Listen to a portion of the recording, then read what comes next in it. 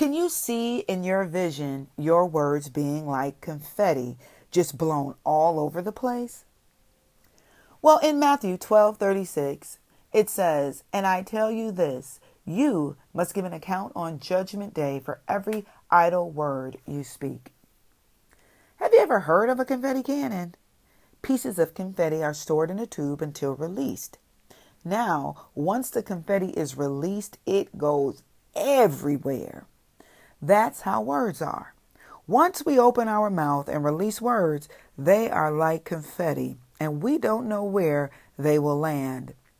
We don't know whom they will hit. We don't know whom they will hurt.